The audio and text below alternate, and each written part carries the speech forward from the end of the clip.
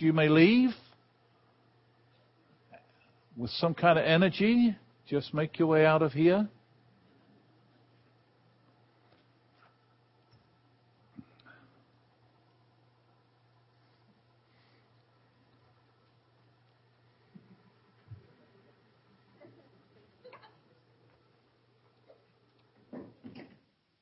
Thank you. Well, it's great to be here and great to be with you all, even though just a few weeks ago you had a Scotsman in the pulpit. William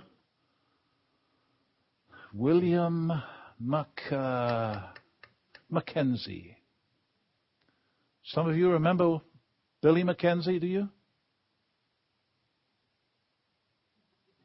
Well, he was here. You heard him. And it's amazing, now you've got an Englishman. Do you know there's some sort of competition between the Scots and the English? And there was an Englishman who was campaigning as a member of Parliament just south of the Scottish border. And his stump speech was this, especially up there, just south of the Scottish border. He said, I was born an Englishman, I was raised an Englishman, and I shall die an Englishman. And a wee Scottish voice from the back of the hall piped up and said, Och man, have you no ambition?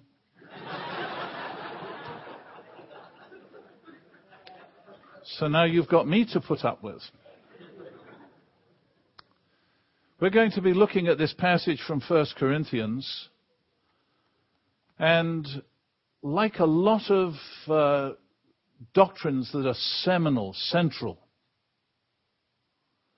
what the Apostle Paul says here is that what he is declaring in this is of first importance.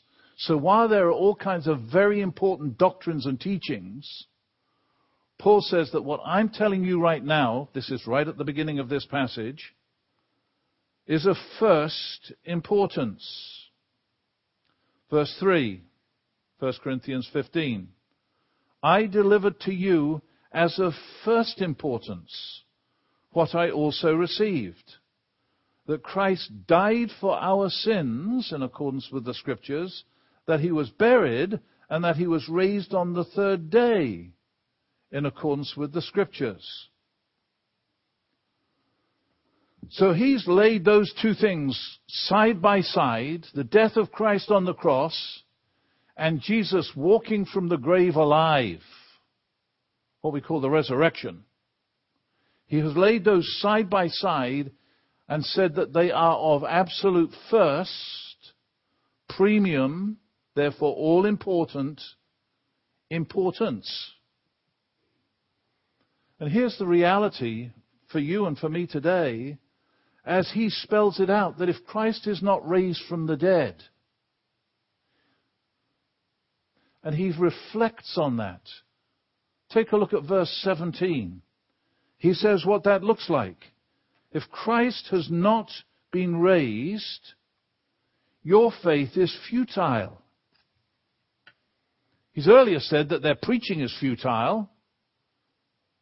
His preaching is futile, and that their faith is futile. You know what futility is?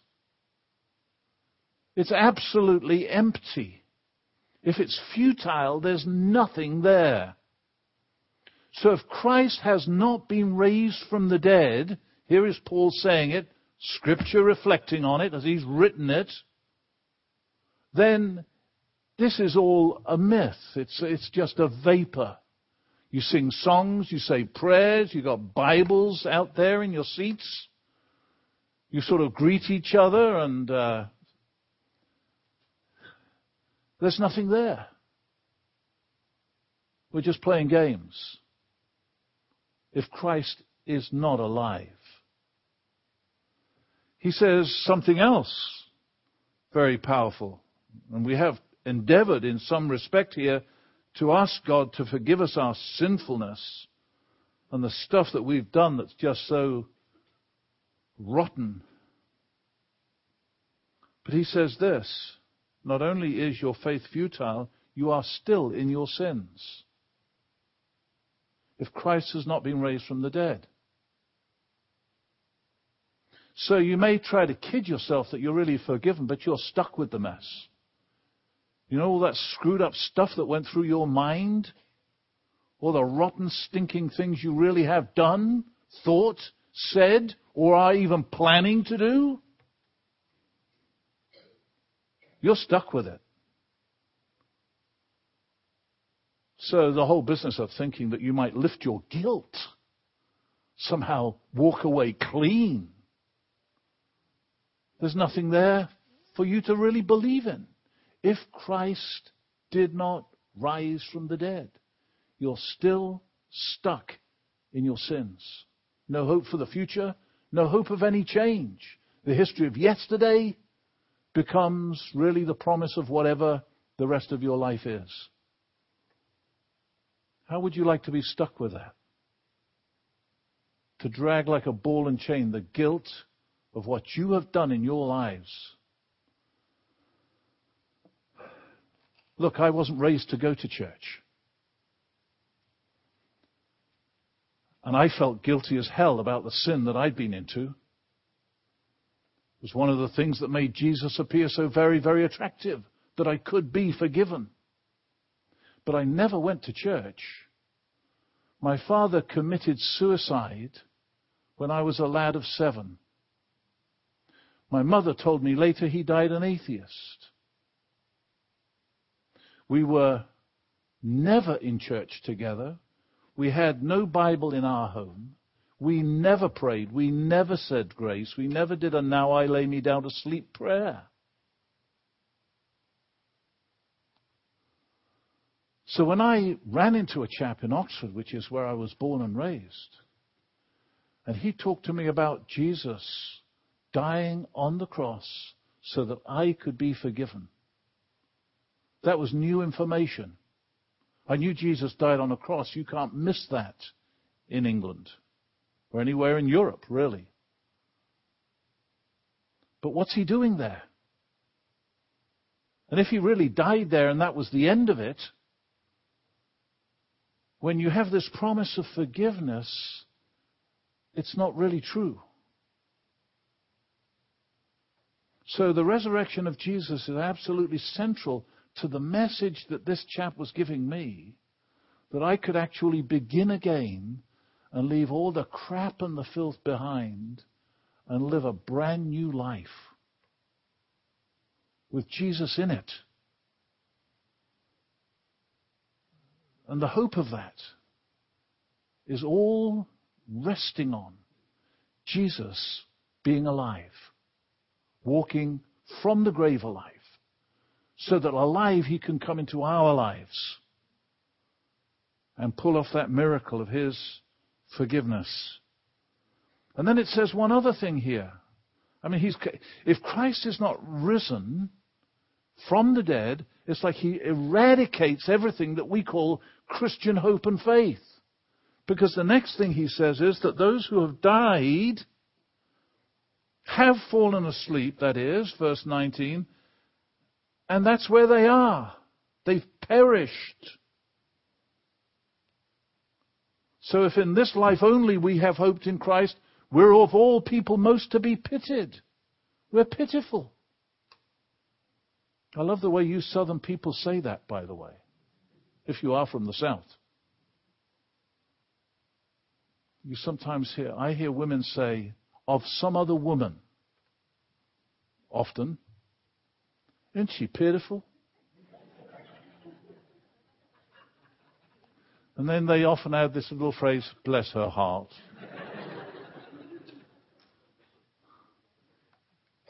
You are pitiful. If you put your confidence in Christ, and everybody who has died has just gone.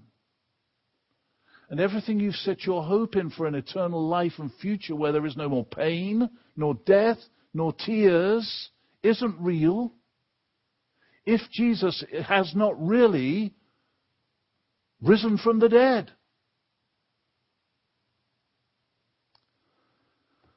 So, it's wonderful that Paul immediately goes on to say, but in fact, Christ is risen. Now, early on in the chapter, if you look at it with me, he gives the evidence for that. When he says that he's delivered, this is verse 3, as of first importance that Christ died. Verse 4, that he was buried and raised on the third day, all this in accordance with the Scriptures. He then goes on to give evidence of his appearing to Cephas, that is Peter, then to the 12, the apostolic band, minus Judas. Then he appeared to more than 500 brothers at one time, most of whom are still alive, as if to say, you can go ask them. Though it does say some have fallen asleep. And the importance of mentioning this, he mentions that he appears to Peter. Later on he says he appears to me as of one untimely born. This is Paul. But when he says that of an individual who says they've had this experience, it could be written off as an hallucination. Just something they thought they saw. But when it's the whole of the apostolic band together, or 500 people, this is the only place this information turns up, right here. 500 people at one time. That's no hallucination. Fact of the matter is that psychiatric doctors say that no two people can have the same hallucination at the same time. They may be both hallucinating, but to have the same hallucination at the same time is impossible. So if you've got the whole of the apostolic band and or 500 other people, then it's not just something they thought they saw. And it's strong evidence that what happened really happened. And then when it speaks of James there, you see James who's mentioned? That is not James, the brother of John. By this time, James, it could be James, the brother of John, but the chances are it is not, because James was the second apostle to be martyred, executed, after Stephen. You read about it in the Acts of the Apostles. But Jesus had a brother named James. And that James became the leader of the church in Jerusalem. So then at Acts 15, when Paul, who's become a believer and is now preaching the gospel and seeing Gentiles come to faith, comes back to Jerusalem to talk about whether Gentiles have to become Jews in order to be real followers of Jesus the Messiah, which was the big discussion of the early church. Do Gentiles have to become Jews in order to be authentic Christians? And the first big council of the church in Jerusalem was to deal with that issue. And who was chairing? Who was the senior pastor or bishop of the church? James, the brother of Jesus. James, the brother of John, was dead. James, the brother of Jesus, was running that show. Now, the significance of that in terms of whether Jesus was really alive or not is this.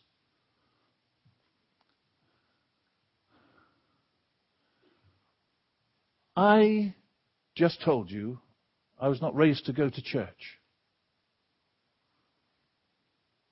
When I first became a believer, and you've got it there in your program, I went to hear Billy Graham preach. There was some other stuff too. I did go to church for the first time chasing a girl who'd broken my heart. And the preacher was so great, I went more and more continually to hear him. And the preacher asked me to go hear Billy Graham. And that night, hearing Billy Graham, I asked Jesus to come into my life. I walked down front, handed it all over to him. Walked out onto the streets feeling clean on the inside for the first time in my whole human experience. 18 years of age. Done enough screwed up, stinking, rotten things to have guilt a mile deep. To walk out onto the streets of London, forgiven, was exhilarating. I actually went dancing through the streets of London, swinging around the lampposts. I felt like Gene Kelly, sort of singing and dancing in the rain. For you older people out there who know what that is. Went home and told my mother, I've become a Christian. I thought she'd be pleased to have this. I was the firstborn of 4 boys. I thought she'd be thrilled that I now had become religious and would fly straight. And she turned me off like that. I spoke to my 3 brothers. And I said, hey, guess what? And I explained it to them. And they turned me off. I don't know if you've had this experience, but very often when you come to faith and you go tell your husband, your wife, your boyfriend, your girlfriend, or your family, they do not get excited if they're not believers. If they are, they get very excited. But my family was not. So I got thumbs down from all of them. None of the brothers and sisters of Jesus believed he was who he said he was. You read the Gospels, and they thought he was beside himself. They went out to try and rescue him from himself. That James, the brother of Jesus, who grew up with him in his family, is now the leader of the church in Jerusalem, is incredible evidence that when it says here that he saw Jesus alive after they'd executed him and he died that ugly death. And if you saw the movie, The Passion of the Christ, flogged within an inch of his life before they nailed him to the cross. You get the picture that James, who really didn't believe any of that, because how could his brother be the Messiah? How could his brother be God in the flesh? How could his brother say the things like, I'm the light of the world? His brother, I'm the light of the world. Whoever believes in me, though he walk in darkness with the others, he won't be in darkness himself. He'll have the light of life. Or later say, I am the resurrection and the life. Whoever believes in me, though he were dead, yet shall he live. Who could actually say this? I am the way, the truth, and the life, and no one comes to the Father but by me. If you've got a kid brother who's going around saying that, you think he's nuts. And that's what they thought. But when he came back from the dead, he got it. And then when it speaks about this evidence here, Paul saying, last of all, he appeared to me. Peter bears witness to this. Paul was an absolute opponent of the Christian faith, was present at the first martyrdom, Stephen. He was antagonized by these believers, and at the time he met Jesus, was on his way to Damascus to round up more so-called followers of the way, Jesus followers, and put them in prison and have them flogged, men and women. And then he meets Jesus. And he says, who are you, Lord? He says, I'm Jesus whom you're persecuting.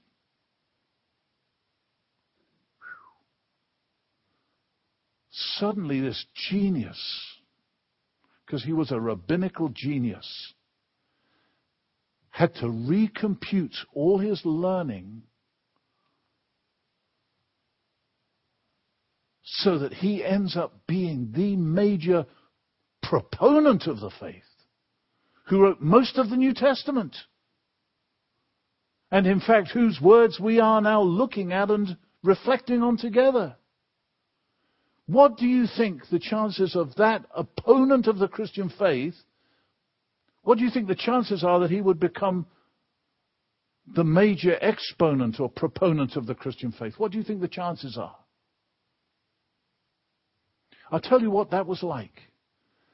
That was like, and I always struggle with his name, Ahmadinejad, the nutcase out there in the Middle East, who's trying to bring in the 12th Imam.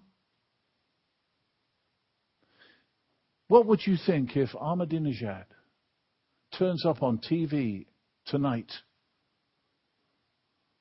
standing on some balcony out there in the Middle East, saying, I met Jesus last night, and I'm going to give my life for the rest of my life to convincing the rest of the world that he really is the Savior? Do you think that's going to happen?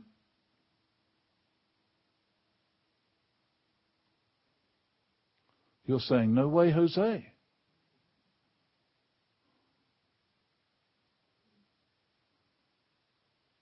That Paul, was Saul of Tarsus, became that evangelist is as remarkable. So Paul has amassed this evidence, and he sees himself as like the final nail in the coffin of unbelief. I've become a believer. I saw him. I'm not really fit to be called an apostle, that is, a real preacher of the gospel, because I persecuted the church. But by the grace of God, I am what I am.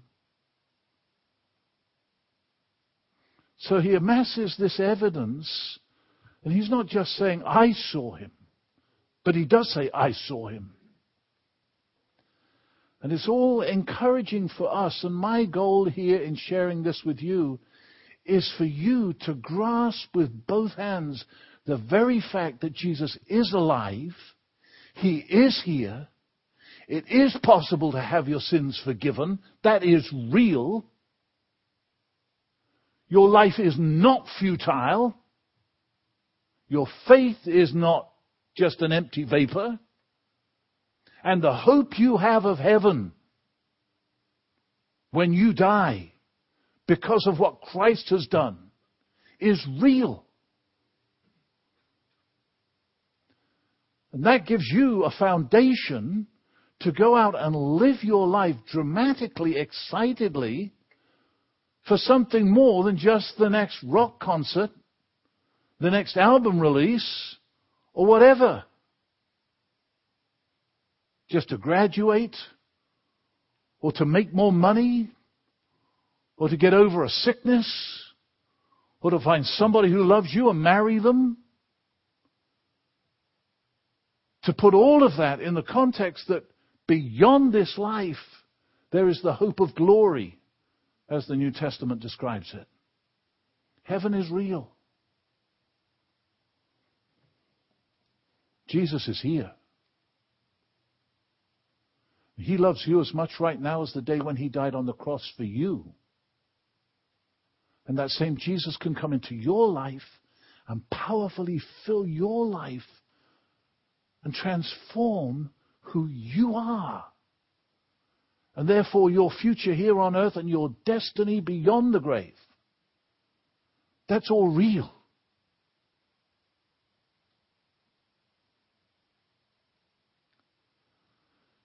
Let me put this in context for my wife and me. My wife's here with me this evening. We've been married, excuse me. This must be some of you falling off to sleep, gave me the impression it was evening. We've been married 45 years. We have 4 daughters. And that's a mystery to me because I had 3 brothers. There were 4 of us as guys. So I moved from a locker room existence to this kind of boutique, scented, pantyhose world. But we also have a little boy. He died at birth. He was actually a perfectly formed baby. I won't go into the circumstances, but my wife gave birth to our son, and he was dead. And the night before, I had taken her into the hospital, and she had been checked out, and he had a strong heartbeat. And the next morning, he was dead. I took my wife into the hospital, came back and said to our little girls, as we kind of cuddled up in bed together, chances are you're going to have a little brother or sister. And it turned out not to be the case. So while Kathy was ill in the hospital, I take little Jonathan, and we have a little service for him at the cemetery, and he's buried. And I alone was there. Kathy was still ill in the hospital. But in the hospital, she had a vision that was extraordinary. You see, at the same time as she was about to deliver little Jonathan, I had gone to the hospital to visit a lady from my congregation who was dying of cancer. Not that long before, her husband had died of a stroke while she was ill with cancer. Now she's dying of cancer, and I go and see her, and she said, "I've got a favor to ask of you." I said, "Well, what's that?" She said, "Will you take Susanna when I die?" That was her daughter, who was 16.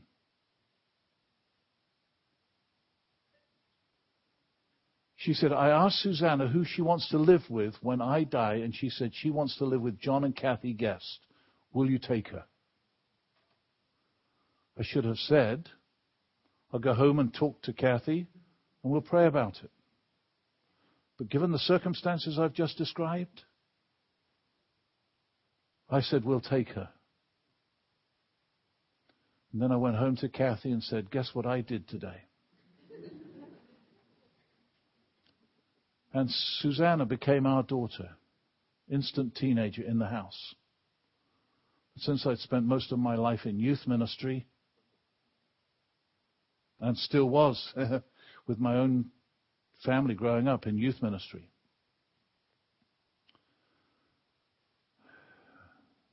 it was a challenge I welcomed. So that's the backdrop against which, when Kathy has this vision, it is this. She sees Susanna's mother, who has died by this time, coming to her in the hospital, holding our baby Jonathan. And she says to Kathy,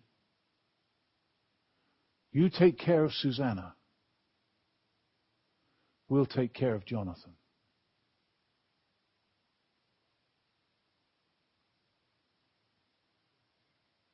And there was an Easter when I was the preacher in my own congregation up in Pittsburgh, Pennsylvania. And before I got up to preach on that Easter Sunday, the choir sang, "Because He lives, Jesus. Because He lives, I can face tomorrow. Because He lives, all fear is gone. Because He lives, I know He holds the future, and life is worth the living just because He lives." And in my mind's eye, I see Jonathan coming, running up to me in heaven and saying, "Daddy, for the first time, to hear him say, Daddy. I want to ask you this question as we finish. Do you think that's for real? Am I just kidding myself? Is this just a little mental game? A vision here, a vision there? No way, Jose. Jesus is alive.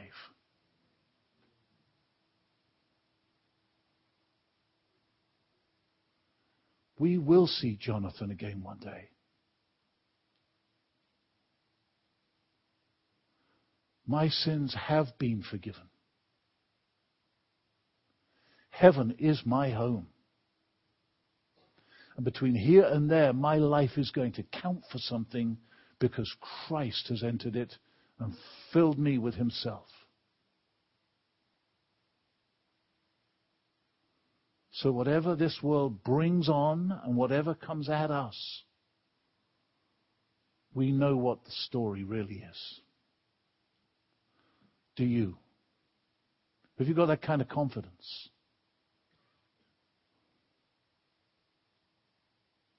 Let me ask you to bow your heads with me.